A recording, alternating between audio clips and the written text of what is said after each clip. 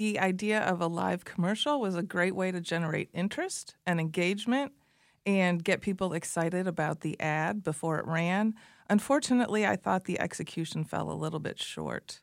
Yeah, it did seem kind of flat. I mean, a lot of props falling and that sort of thing, but it just sort of left people kind of wondering what was that all about. Exactly. And I think what Snickers was trying to do was to highlight the risks of a live spot and what could go wrong, but it actually just went wrong. And I think it might be time for Snickers to think about a new campaign strategy. What they did with Betty White was much more effective than what they did last night. Now, ads can go different ways. They can either be successful or they can fall flat. How do companies measure whether their Super Bowl ads worked? Well, that's a question that gets asked quite a bit, and it's really difficult for a lot of products to draw a straight line between Super Bowl advertising and sales. So what the companies are going to be looking at is overall engagement with the brand. How many people are coming to the website? What's going on social media? How much really are consumers engaging beyond TV?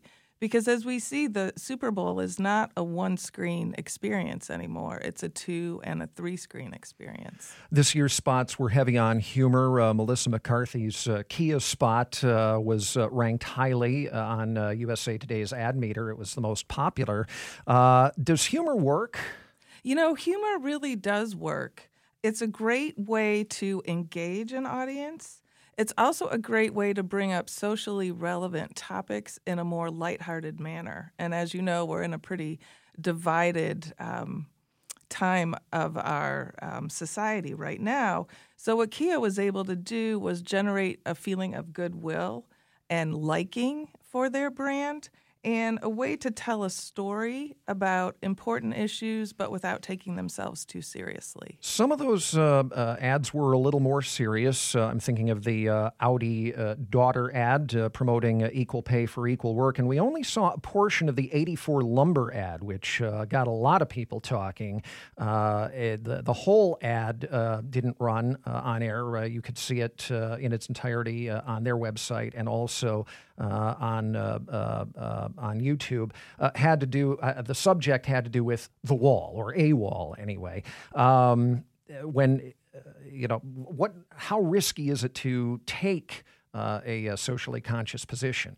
That was a huge risk for 84 Lumber. It was so risky, in fact, that Fox refused to run the ending, which is why everyone had to go online to view the ending of the spot. Well, the NFL also has some say in that too, as to how political you can get in an ad. So, and as I said, I mean, one of the most famous socially conscious ads, I guess, perhaps the most famous, was the Apple 1984 ad, which those of us of a certain age still remember.